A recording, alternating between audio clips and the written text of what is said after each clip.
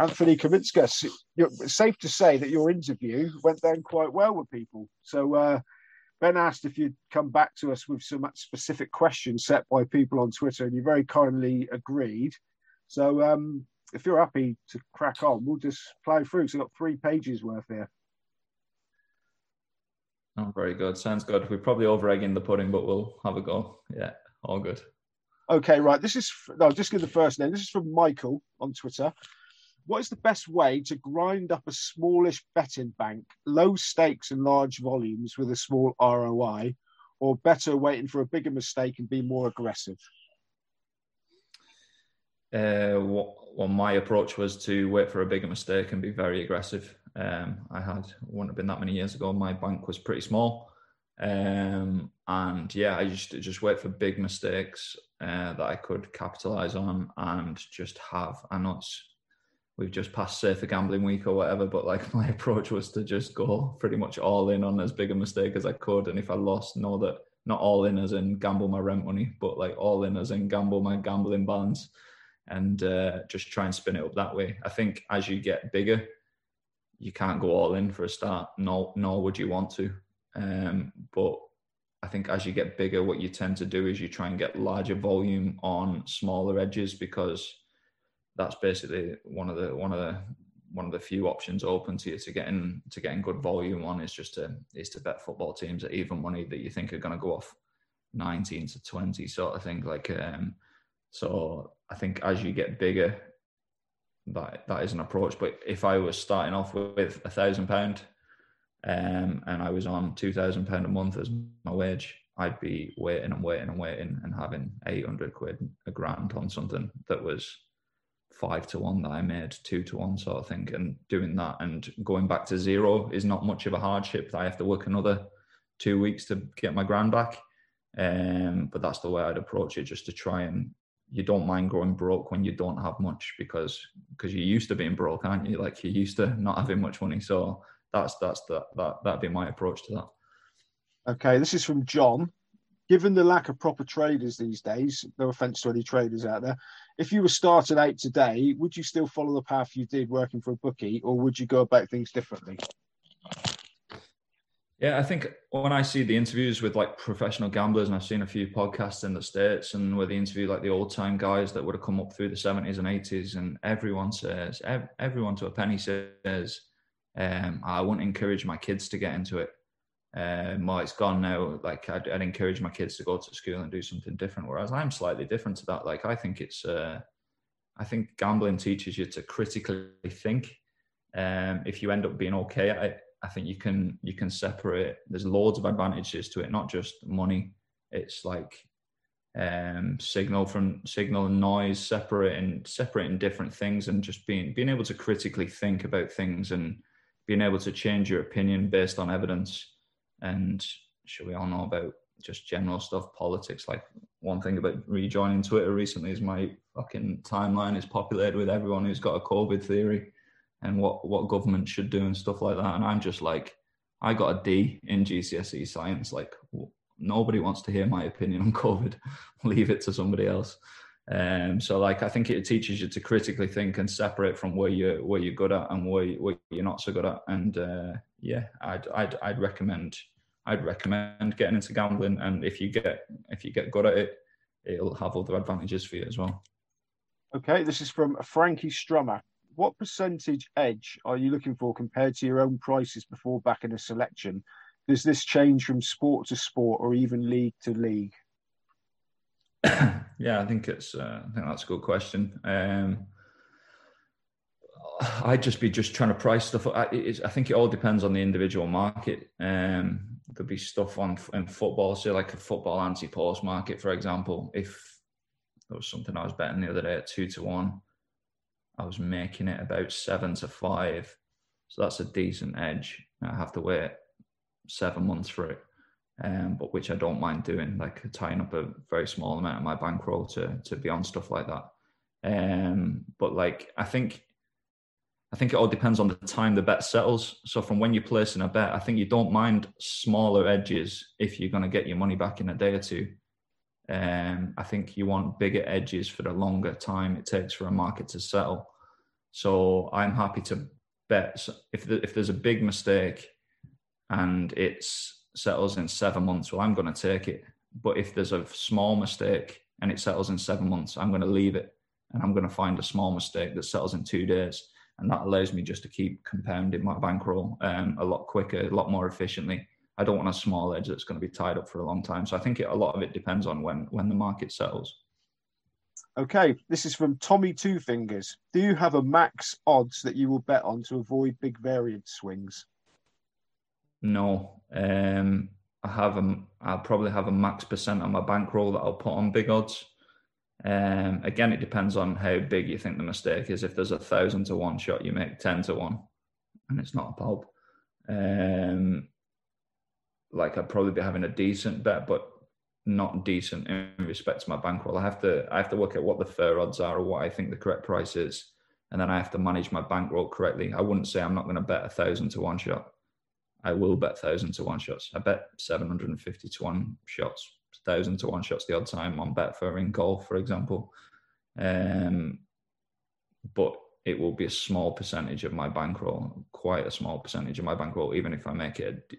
If I make 1,000 to 1 shot in golf, 350 to 1,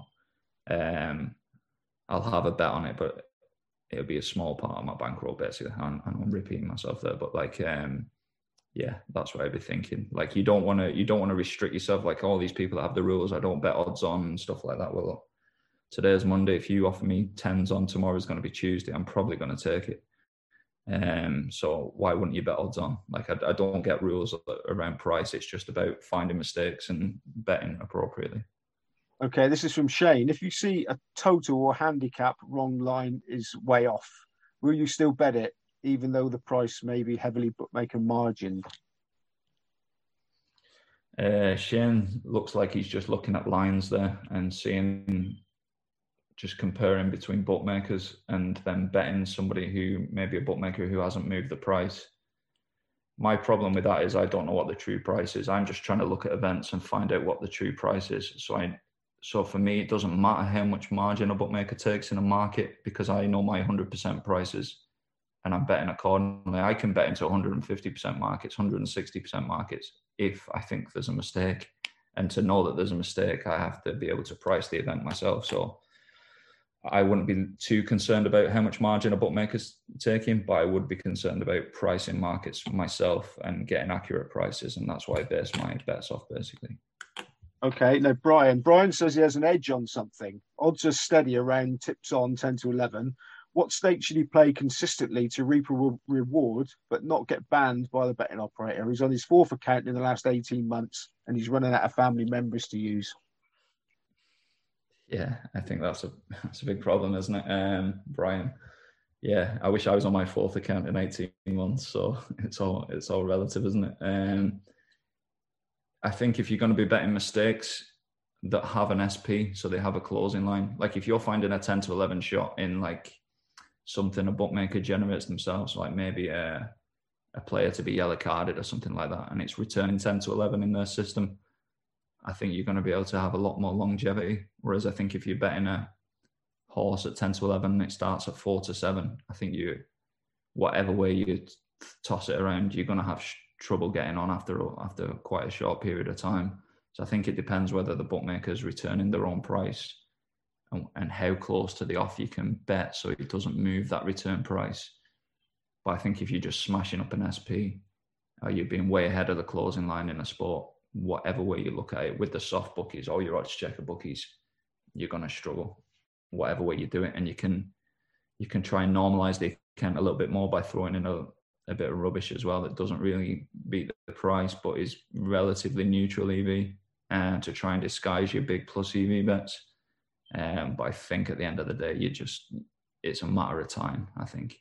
And then a lot of it becomes about being able to get more than 4 accounts, basically. Okay, this is from Gareth. I just wondered if Anthony is or has been involved in betting on rugby union and rugby league over the years. Yeah, used to bet handicap. Used to do a bit of weather, not so much anymore, to be honest with you. Weather-related stuff in rugby, like unders when it's bad weather, blah blah blah. and then just try and predict weather. I was paying a meteorologist at one stage about $2,000 a month to give me accurate weather forecasts, basically. And that was to do with rugby, it was to do with cricket. Don't do that anymore. I thought his value in the end became pretty negligible, and I thought I could do roughly myself just using the weather apps, and there wasn't much difference to justify his $2,000 a month, basically. Rugby league, yeah, I think I don't mind saying this now because it's pretty much dead anyway, but like one of the edges we had in rugby would have been sloping pitches. So Batley Bulldogs in the English Championship have a pitch that is like that. And you used to be able to, there was an edge in finding out which way they were attacking in the first half. And then you could play your handicaps, first half handicaps, half time, full times, based on who was basically playing downhill, basically. A similar team to that would have been in rugby union. They're not I think they're in the Championship in rugby union as well. Bedford Blues have a pitch that's like that as well. So that would have been another edge. I was looking at their match recently because I've not looked at it for a little while. I actually looked. Bedford were at home the other day, and I couldn't even find match betting on it. So I don't mind sharing that one now because that looks dead. But yeah, like just be looking for any kind of edge that's just not properly factored in, basically. Okay, Chris would like to know how you come up with stake sizes. Is it the bigger the projected edge, the bigger the bet? Yeah, pretty much. Bigger the edge, the bigger the bet, definitely. But when I say the bigger the bet, not so much stake. It's more to do with what percent of my bankroll at the time I'm willing to put on it. A stake size. I'm not a big Kelly man. I don't like Kelly and Kelly criterion and staking my bets that way. I find that Kelly, just by definition, you need to know your edge to the exact percent for it to be efficient and to work. And the stuff I do, I probably don't know how I make a price ballpark, but I might not know my exact percentages. So if I'm messing around with Kelly, it takes a lot of time just to optimize a Kelly strategy, or relatively, it's just dead time basically. And I just basically I do a little bit more feel and just what I feel is the right size bet. And I think a lot of it also depends on what you're going to get on at the price as well. I might want 20 grand on something, and if I can get 4 grand on it, I want to get 4 grand. And then where does it affect my next bet? If I'm trying to do some kind of Kelly thing, it's just, I just go what I can get on what edges I can get and just try and manage it in my head rather than managing it on an Excel sheet or something. Okay, this will be the last one for this section. Doug Campbell. Given how difficult it appears to be for racing punters, 100 plus quid, in particular to get on in the shops, do you consider the high street industry to be A, dead and buried, B, on life support but with a chance of recovery, or C, alive and vibrant, or is he talking garbage? Doug Campbell, I remember Doug from Twitter back in the day. He's a nice fella. Racing punt. I think racing, you're just struggling fucking from the get-go, really, to be honest with you. I think if you're taking any kind of price before 1 p.m. or midday these days in winter, like I know from myself and Paddy Power, when I worked at Paddy Power used to put up prices. They used to try and put up prices at 4 o'clock the day before. And I know Hills still do it, even sometimes 2 days before when decks are out. I know Paddy Power didn't used to break even on horse racing early price bets as a collective until about 11 a.m. on the day of the race. So if you're all these tipsters and all these people that bet overnight and they bet in the mornings before 11 o'clock, they're all saying, "Oh, I'm plus this ROI." Great, well done, but you can't scale it. It's pretty much impossible to scale it. So what's the point? You're going to nick a couple of quid. You're going to get your accounts closed, and you're going to be moaning about getting your account shut. The key is finding your edges after 11 o'clock to try and scale it, I think. So that would be my opinion on that. Just regarding the high, I think everyone beats the price before 11 o'clock. Like you could do it with your eyes closed. There's no skill in it. But I think, back to Doug's question, the high street, like betting shops are really hit and miss, I find. Like I think Betfred are pretty good in the UK just for generally tolerating people and the offers they have and stuff like that. I think they're okay. Hills have gone from being really good to moderate.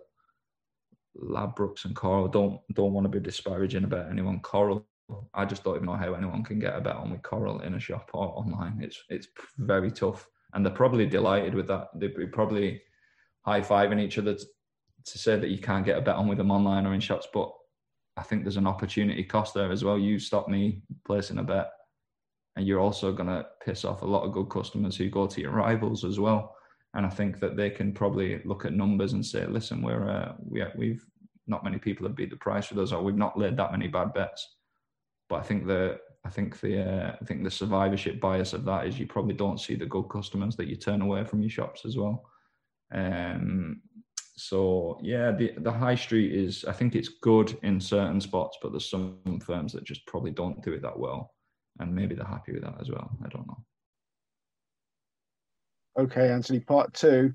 This is what I'm really interested in, and I always ask the professional punters, and nobody seems to be able to really explain it. But W says, can you learn how to price a market or sport without working in the industry? And if so, how would you go about starting?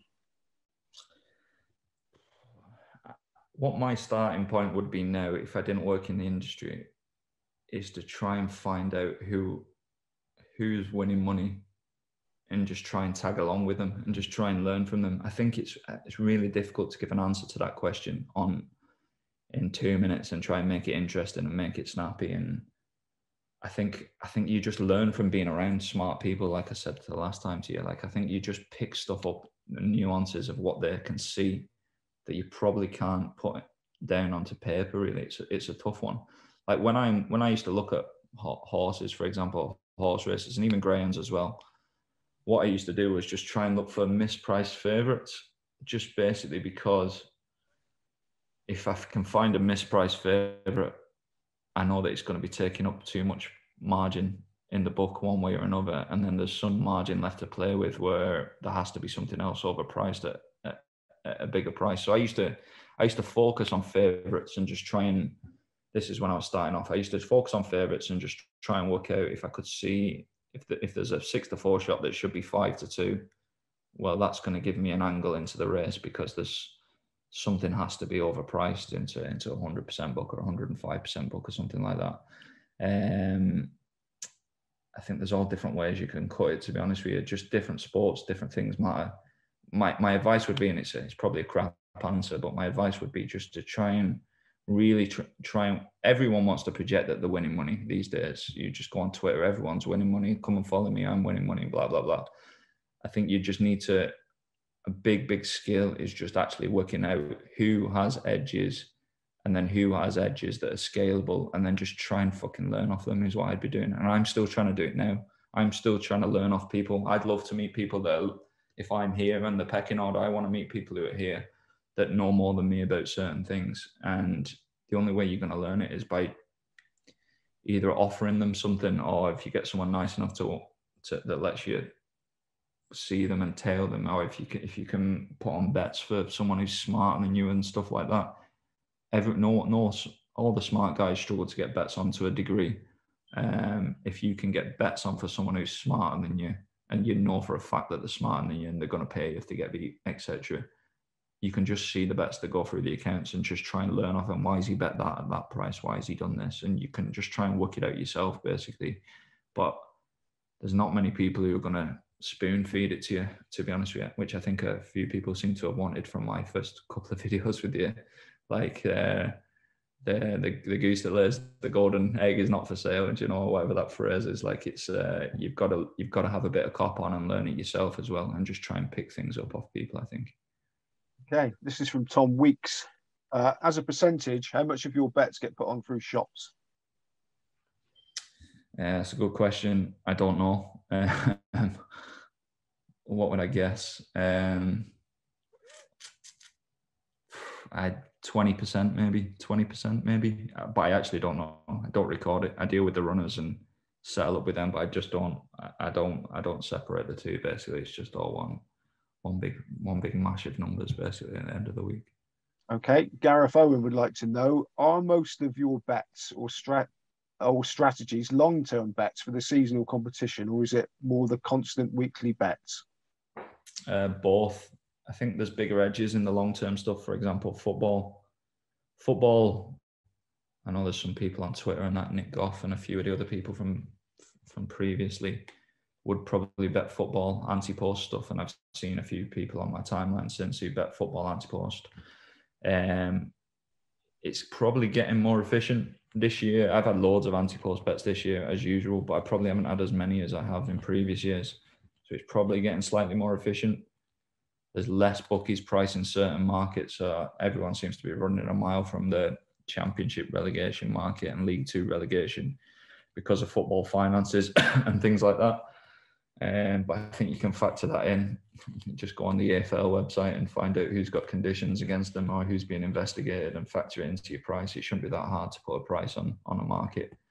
But yeah, I think there's bigger edges in the long-term stuff. There's probably big edges week to week in football. Just depends on how early you want to play in the week. So if your bet's 200 quid and there's a game on Saturday and you can get a price on after the Tuesday night matches finish, fine, you're gonna have a big edge on some stuff, but it comes back to that scale thing again. If you want to have 200 quid and move a price, good luck. I would probably want to bet at 2:15 and have a bit more than 200 quid on. So I'm just looking for edges that are in more liquid markets, I think. Okay, Tommy Two Fingers. When pricing up a market, we know you take into account form, racecourse, jockey, etc. But how do you add these things up to arrive at the odds? Do you add weights to them? Like for every win, they get a +1. For a fall, they get a -1. Just in general pricing. You don't want your secrets, just in general. No, I wouldn't do that, to be honest with you. No. Jockey is an interesting variable that I think I've heard from different people. It seems to be quite divisive.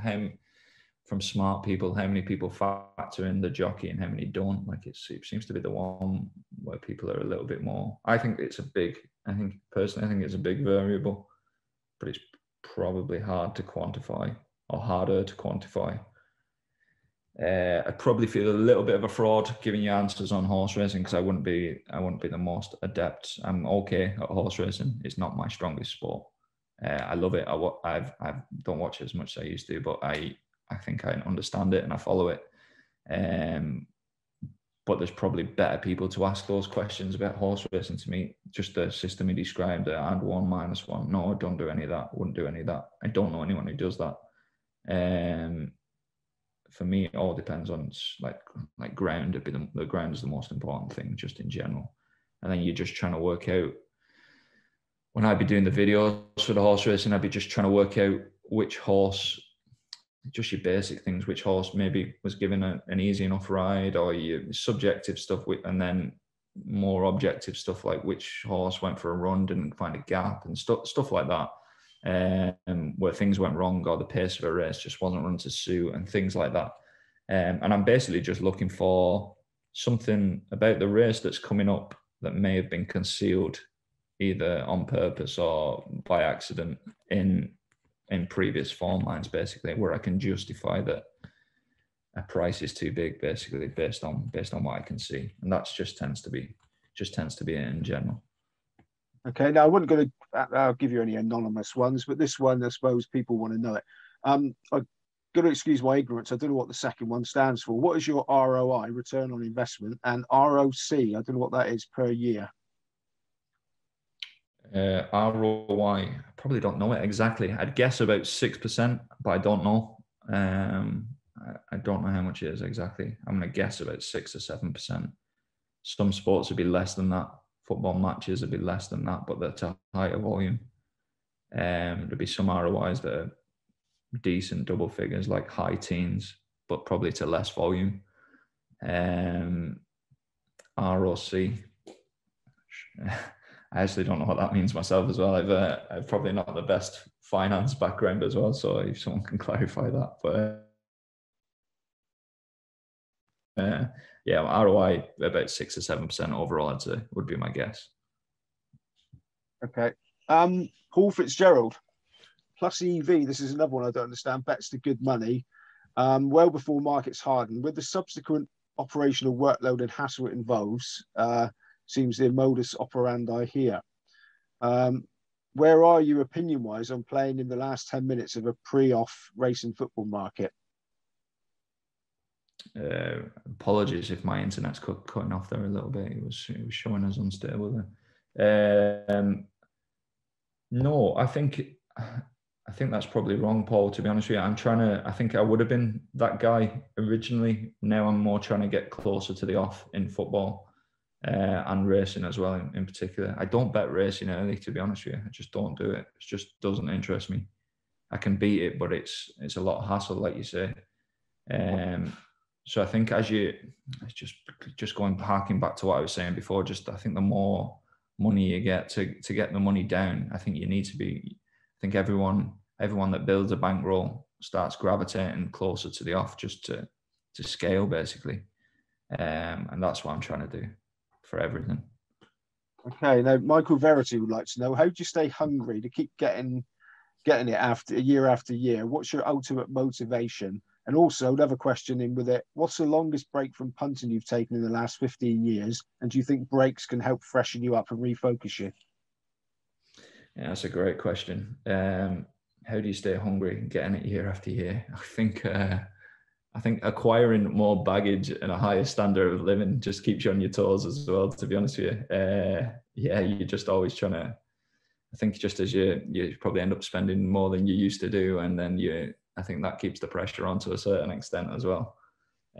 Breaks, this is one thing I'm probably not great at, to be honest with you. I go on holiday a good bit, but like I was in Portugal recently enough, and I'm just I'm still trying to, I am switched off to an extent, and the kids keep you active and stuff like that. But like, I've always got my eye on it. I struggle to switch off basically, and it's probably not the healthiest position to be in. I wish I could just go out I wish I could go away for 2 weeks. And I always say when I go on holiday, I'm always like, I'm going to leave my phone at home, and I just never do. I just can't seem to make that break from actually switching off. If I left my phone at home, I'd be borrowing the missus' phone on a Saturday afternoon, checking how Rotherham are getting on in League One or something like that. So it's probably a bit of an illness. In fairness, I struggle to take a break basically. Okay, this is another anonymous one, but it's a fair question. When do you classify something as an edge? Just when the price is bigger than what I make it, and then it just depends on how big that edge is to how big you bet. Yeah, it's just I'm setting my own prices and then just trying to work out. It's one thing now. People might think I'm wrong here, and I know Ben's commented about me playing bookmaker and stuff like that. But the way I see it, right, is you make something a price. These are my prices, and if I'm a bettor and I'm a punter, the way I see it is I'm looking for something where I'm getting 10% bigger than what I make it, and I'm happy to have that bet as my edge. I think playing bookmaker for me is 10% the other side of that line, whereas I make some at a price. I make some at 8-1, and someone wants to take 15-2. I'm going to play bookmaker because it's two sides of the same coin, basically. If my key is to get my prices right, that's my big thing. Get my prices right. And if they're bigger than my prices, bet them. If they're smaller than my prices and someone else wants to bet them, lay them. And then that's just basically my opinion on it. So I think I differ to Ben on his opinion of punter and bookmaker. For me, it's about prices, and just if they're too big or too small, backing or laying them. And I think that's just my opinion on it. Okay, Win and Each Way Laid would like to know, how do you identify the difference between your edge no longer being an edge versus a losing run? It's a good question. I think a lot of it is probably what price it closes at for some stuff. So horse racing, if I'm betting horses at 20-1 and the bet for SP in 30-1, and I'm doing that over and over again, I'm probably in trouble. I think results, good, positive and negative, can mask how good you are. The closing line is pretty good in a lot of things. And I've said it before to people, like we all have instances where we think a bet for SP is wrong and things like that.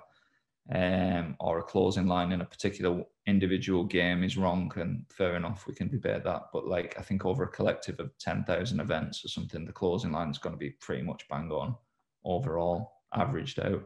And I think if you're not beating it, I think you're going to struggle. Even if you're running good on your bets, I think you probably want to be just ahead of the market, just in general, at the off, over a big sample of bets. And I think that determines, if I'm betting 20-1 shots and the bet for SP in 14, and I lose 30 bets in a row, I'm not too fussed about it, to be honest with you, because I think the market is going to correct over time if there's something I'm missing.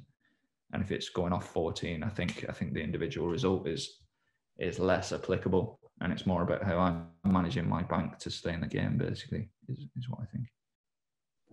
Right. Hello, Anthony. Part 3. John would like to know, do those real life punters who used to deal with you when you were in trading rooms now operate directly with you to get their bets on because they're barred from getting on with other bookmakers? And do you use, if that's correct, do you use their stuff to your benefit?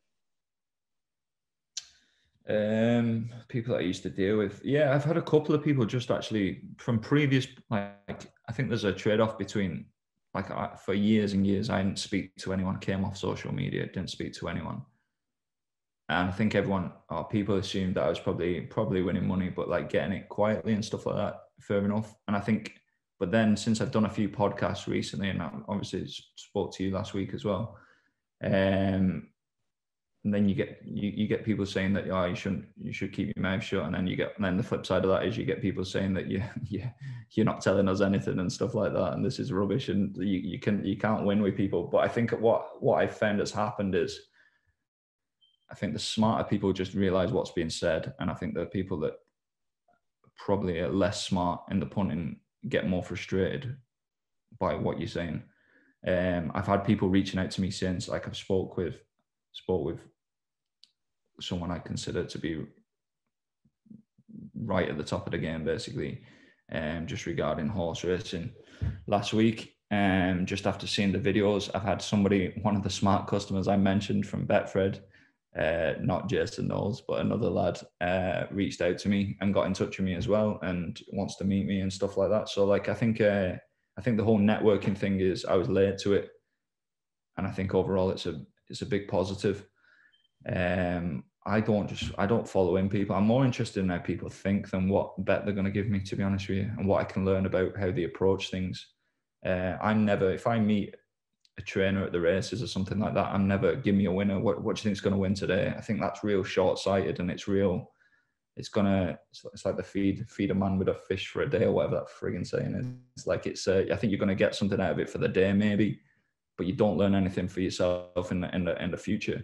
And my whole thing is, if I met the smartest guy in the world at betting, I don't want to know what he's betting today. I want to know how he goes about finding his bets, basically. And that's kind of the way I approach it. I don't, like your man was saying there, John, I don't want individual bets off people. I want to be around them just to learn something about how they process information and stuff like that, and how that then generates bets, rather than getting one or two bets off them, basically. That's how I approach it with any smart people I deal with. Okay, now, Pattaya John, as a golf punter myself, I'm interested in your views on golf betting. Is it a big thing for you, or was there a particular reason for punting Rahm in the Memorial last year? Yeah, I like betting on golf. I think I've got a good edge on golf. From back in the day, I was probably on premium charge on Betfair because of golf more than anything else. Yeah, I think I think golf's a good sport to bet on, basically. I'd be very frustrated if I was a golf trader or working for a firm that was offering 7, 8, 10 places every week, because I think when you start going 8 and 10 places, your opinion just doesn't matter anymore. Basically, it's kind of, you're struggling to lay anybody any kind of bet. It's probably not a sustainable market, and sure, you might as well just pay someone minimum wage to put copy prices if you're going to be offering 8 and 10 places, which is probably what one of the firms that offers the big prices does anyway. Like, golf's good to bet on, but I wouldn't want to work for a bookmaker on price golf, to be honest with you, because you're just I think it's just very tough. I think it's probably very tough to have, your opinion doesn't matter, basically. The each way terms are going to dictate what prices you're going to have to go, probably more so than having any opinion. So if I had any opinion, I'd want to, on golf, I'd want to work for a firm that offered sustainable each way terms, or I'd want to punt myself. But yeah, everyone's different, I suppose. Yeah, golf's a good sport to bet on. Okay, this is from Matt Swad, and I quote, "I do actually have a question rather than just being a knobhead dropping quotes. Would a small minimum bet law, for example, 250 quid liability per a market per firm, would that have a positive effect going forward?" I've probably changed my opinion about this, to be honest with you. Like I say, I don't really bet certain things because of you can't get a bet on them. Horses, dogs, things like that. I probably would have been of the opinion originally that firms can do what they want and they can restrict who they want. But I think it's probably a little bit short term doing that. Like I genuinely fear for horse racing in the UK, not just prize money, not just everything, but like how many people. I used to love horse racing. I used to watch it. I used to own horses. You might not want to lay my bets on them, but I used to watch it. I was engaged in it. I used to go racing all the time as a punter. I don't even watch it anymore. I barely watch it anymore. So even though the bookmakers might say, "Oh, thank God," like we're not going to lay him any bets on horse races anymore, the sport has probably lost me as a customer and lost me as a fan. And if that's happening to me, honestly, it's happening to a lot more people on a lot smaller scale than me as well. And I think it's just real short term of the sport to be probably siding a little more with the bookmakers and being able to do what they want, rather than it's probably turning off a lot of people that were your customers and they're just gravitating to other sports. So yeah, my minimum bet's interesting. I think the firms, it's the same as guaranteed prices. When the firms bought in guaranteed prices, that they've struggled to get rid of it because people expect it. And it's a big drain. I'd love to. Bookmakers would make so much more money if they removed guaranteed prices and they added a minimum bet law of 500 quid to everybody at the price. The guaranteed prices cost them millions. As an industry, it definitely cost them 8 figures a year as an industry. The firms on Oddschecker, at least 8 figures.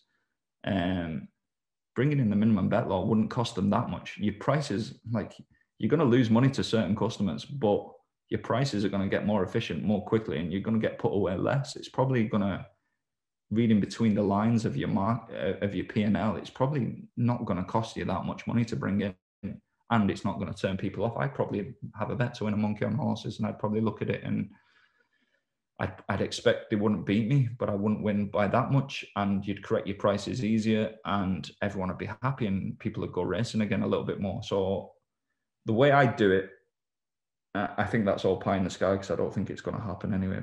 And I also don't think my idea with it is going to happen. But my idea would be anyone that offered markets, every price on your website, if you were laying a bet to win 500 quid, I'd tax you less. I'd have 2 levels of tax. If you want to go Bet365, you get restricted, your account email, you all get a quid on and you can play in the casino. I'd tax them twice as much, 3 times as much as I would the guys that had lay you a bet to win 500 quid on anything. And I think that is one way that the government and regulators could solve making bookmakers, incentivizing bookmakers to deal with customers, basically, that they're probably not going to find as profitable as people who lose all the time, is by having different levels of taxation on your gross profit, basically. Okay, right. Adam, he's interested in the Greyhound Derby anti-post market. Is that pricing up every runner correctly at the start and every round, backing loads each way, or just making a market? Greyhound Derbies, yeah, price them all up. I usually tend to not have a bet before the first round, so I'd price everything, do my work on it all. I'd probably watch the first races. I'd be tracking the drawing greyhounds is massive. So which way dogs are turning out the boxes basically is probably the biggest thing. How anyone can have a bet on greyhounds without knowing a draw is beyond me. It's a massive part of it. So yeah, I'd be looking at draws. I tend to usually want to watch them run, unless I see something that I think is very, very overpriced. I'll usually watch them run the first round. I'll get my draw for the final 96. I'll go through it all. I'll be looking who's got good draws, who's got bad draws.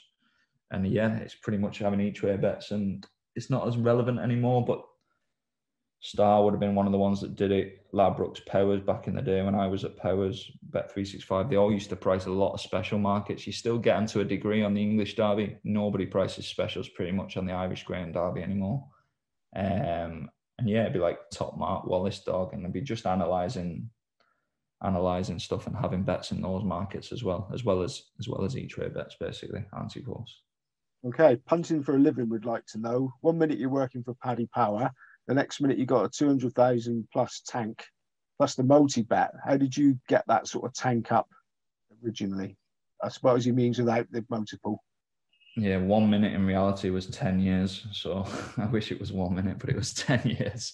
So it was a while. It took me a while to get going. Like one of my first bets, a few people would know from Powers, that got me really going, was Luis Suarez, top Premier League goal scorer. He joined Liverpool. He was banned. I think it was his first full season. I had him top scorer. It was 20-1, quarter of the first four. I think I was betting him at 18s, 16s. I was betting him a good few prices down, and he missed the first 5 games of the year. It might have been his first biting incident or pushing a ref or something like that. So he's banned for 6 games, I think. Or it might have been 5. It might have been 5 league games, and he came back. I think I can remember it. Robin van Persie was top scorer. It might have been David Moyes' first season at United. Van Persie was top scorer for United in the Premier League. He had 6 goals. Suarez hadn't played a game at that point. And he played his first game back was a League Cup game away at United. I think someone won 1-0. It might have been United, I'm not sure. And I watched that game intently because I had it in my head that Suarez was a massive price at 20-1, quarter of the first 4. And I watched that game, and he didn't score in the game, but he was his usual self. He was buzzing around, doing his Suarez, Tevez, like running around, harrying people, playing well. And I just thought he was just a massive price, basically. And I probably had, this was probably 2013, I probably had 3 grand, 4 grand to my name. Didn't have much money. And I basically had it all on him each way. I had about 2 grand each way on him, 1,800 each way or something. And won the guts of 50 grand, basically. And that's kind of the bet that got me going, basically. Probably got me from being a 5k, 10k bank guy to having 50k, and then I think after that bet won, I tell you what, I remember that because the English Greyhound Derby that year, Suarez at the time, this was the start of May, Suarez was like 1 or 2 to be top scorer. And there was a guy at Paddy Power called Luke Cotton, who and I didn't know him, I'd never met him, and I know him really well now. And he had a few quid, shall we say. And he basically lent me 20 grand without knowing me. Crazy, really, against my Suarez bet. He knew that he had the Suarez bet as his credit, basically. And he wanted to follow me. He'd heard about the bets I was doing and stuff. And he wanted to follow me on the English Greyhound Derby. And we basically had about 40 grand between us. We split the bets half, 20 grand, 20 grand. And it was the year, I think it was the year, I might be getting confused here now. It might have been the year Salah Dodger won the Derby.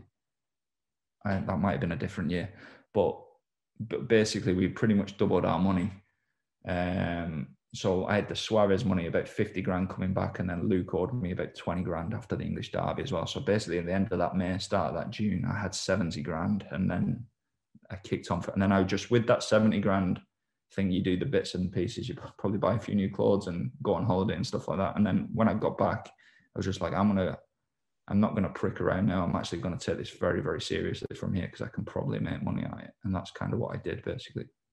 And this is my question, because I'm probably a bit cautious when I bet, but what sort of percentage of that bank, do you split them into like points and have that on of your total bank? No, never, mate. Never. No, I've never done that. It's going back to one of them previous questions. It's probably on how big I think the mistake is and what kind of market I can get on. And it's just how big the mistake is. And I'd never, once you've got a few quid, and everyone's different, everyone's got mortgages and bits and pieces like that. But I think the bigger the mistake, the bigger your edge, you probably should be having more money on them things. And that's basically it. I'm not one of these 1 point each way, do me a 1 point win on this. I'm more I've got 10 grand in my bank. I can get 3 grand on this and it's 50% too big. Let's get it on. Like that's just the way it is. Okay, right. Finally, this is from a previous interviewee, Rich Hassel, who's a very successful professional dog punter. He says 4 episodes of Not Much was a giant tease. I'd like to hear some method, how he picks his selections. And also, what is an edge you used to play that no longer works? And if you don't pick your own, how do you get others' cards and info? There's a few questions in there from Rich, but he's keen to learn off you. Sorry for teasing, Rich. Pick my selections. Yeah, like cards and info for other people. Not so much. I'm always keep my ears open and my mouth shut in general. Edges that used to work. One big one back in the day would have been Stan James. Used to love Stan James. I used to think the format is like playing Champ Manager 97, 98. Like the format of the layout of Stan James's website used to be brilliant. I used to think it was one of the best websites. It's a shame it's gone. But it also used to have numerous flaws in it as well. So you used to lay your 30 quid max on a top jockey market and you stick it in a bet with hundreds on basketball team, you can have 300 quid on and stuff like that. So like there was loads of little flaws in the logic of their website, and they're probably like one big edge that I used to have was the Premier League season handicaps. I've not done it for ages. I actually got an email after our pod off a Boyle Sports shop manager who basically remembered a perm that I'd done in a Boyle Sports shop that he used to manage basically from 6 or 7 years ago, which was quite amusing to remember. But yeah, one of my big starting point was West Brom plus 46 with Stan James on a season handicap. It was the year Blackpool started off really well and then faded away. And yeah, I basically Stan James massively priced West Brom wrong on the season handicap, but it revised every single week. So whatever year Blackpool were in the Premier League under Ian Holloway, they had about a 50-point head start. And because they went off 10 to the dozen and they started off really well, they were miles ahead of everyone in the season handicap. But West Brom were always within touching distance. And Stan James just used to revise it every week. And they were revising it like 6-1. And it was quarter the first 4 for ages. Like 15 of the teams couldn't place. And they were still a quarter the first 4. It was just crazy. And you couldn't lose on it, basically. West Brom were like guaranteed to place, and I was just betting them every week. I was doing like 15 quid each way doubles with horses, and I think my Stan James account at the end, like in March, would have been showing like minus 7 grand, but it was 7 grand of open bets. And basically West Brom just came at the end and pipped them with about 3 or 4 games left, as Blackpool got relegated basically. And that was a massive mistake. Another one Stan James used to do, which the first time I ever went to the Caribbean was based on Stan James pricing up jockeys challenges. They used to pick like 2 jockeys every day. So it was like 2 jockeys at Lingfield and jockey A, jockey B. And it'd be like, they'd have 5 rides each. And say all the rides were 5-1 times 5 for both jockeys. And you'd get to like quarter, and then whoever used to set it up used to just leave it. So you'd have all the movement of the early prices. But then also you'd get certain days where there'd be some jockey A would be on 2 odds on shots and they were both non-runners. And the prices would just be the same. Like they might have 1 ride against a guy who's got 4 rides and a couple of odds on shots, and they were 10-11, 10-11. And you just like, it's 100s on. Like you literally can't lose. And we used to just perm them up, or me and another lad at Powers used to perm them up and just take fortunes off them and just keep getting accounts and just doing that. And we were pressing that for ages. They had no rule to say that if there was a non-runner, you didn't. It was just mad. They must have lost fortunes on whoever was pricing that market. Did me a big turn, basically. So, yeah, good. Excellent. Well, you've been a good sport there. You've answered every single question that I think hopefully I didn't miss any off of Twitter. So plenty for people to get their teeth into there, and everyone's learned something, I should imagine. Anthony, thank you very much, and really appreciate it. No worries, man. See you again. New Betting People interviews are published every week at Star Sports. Exclusive interviews with the key people from the world of sports betting. Check out our full library of interviews at starsportsbet.co.uk. BeGambleAware.org. Over 18 only.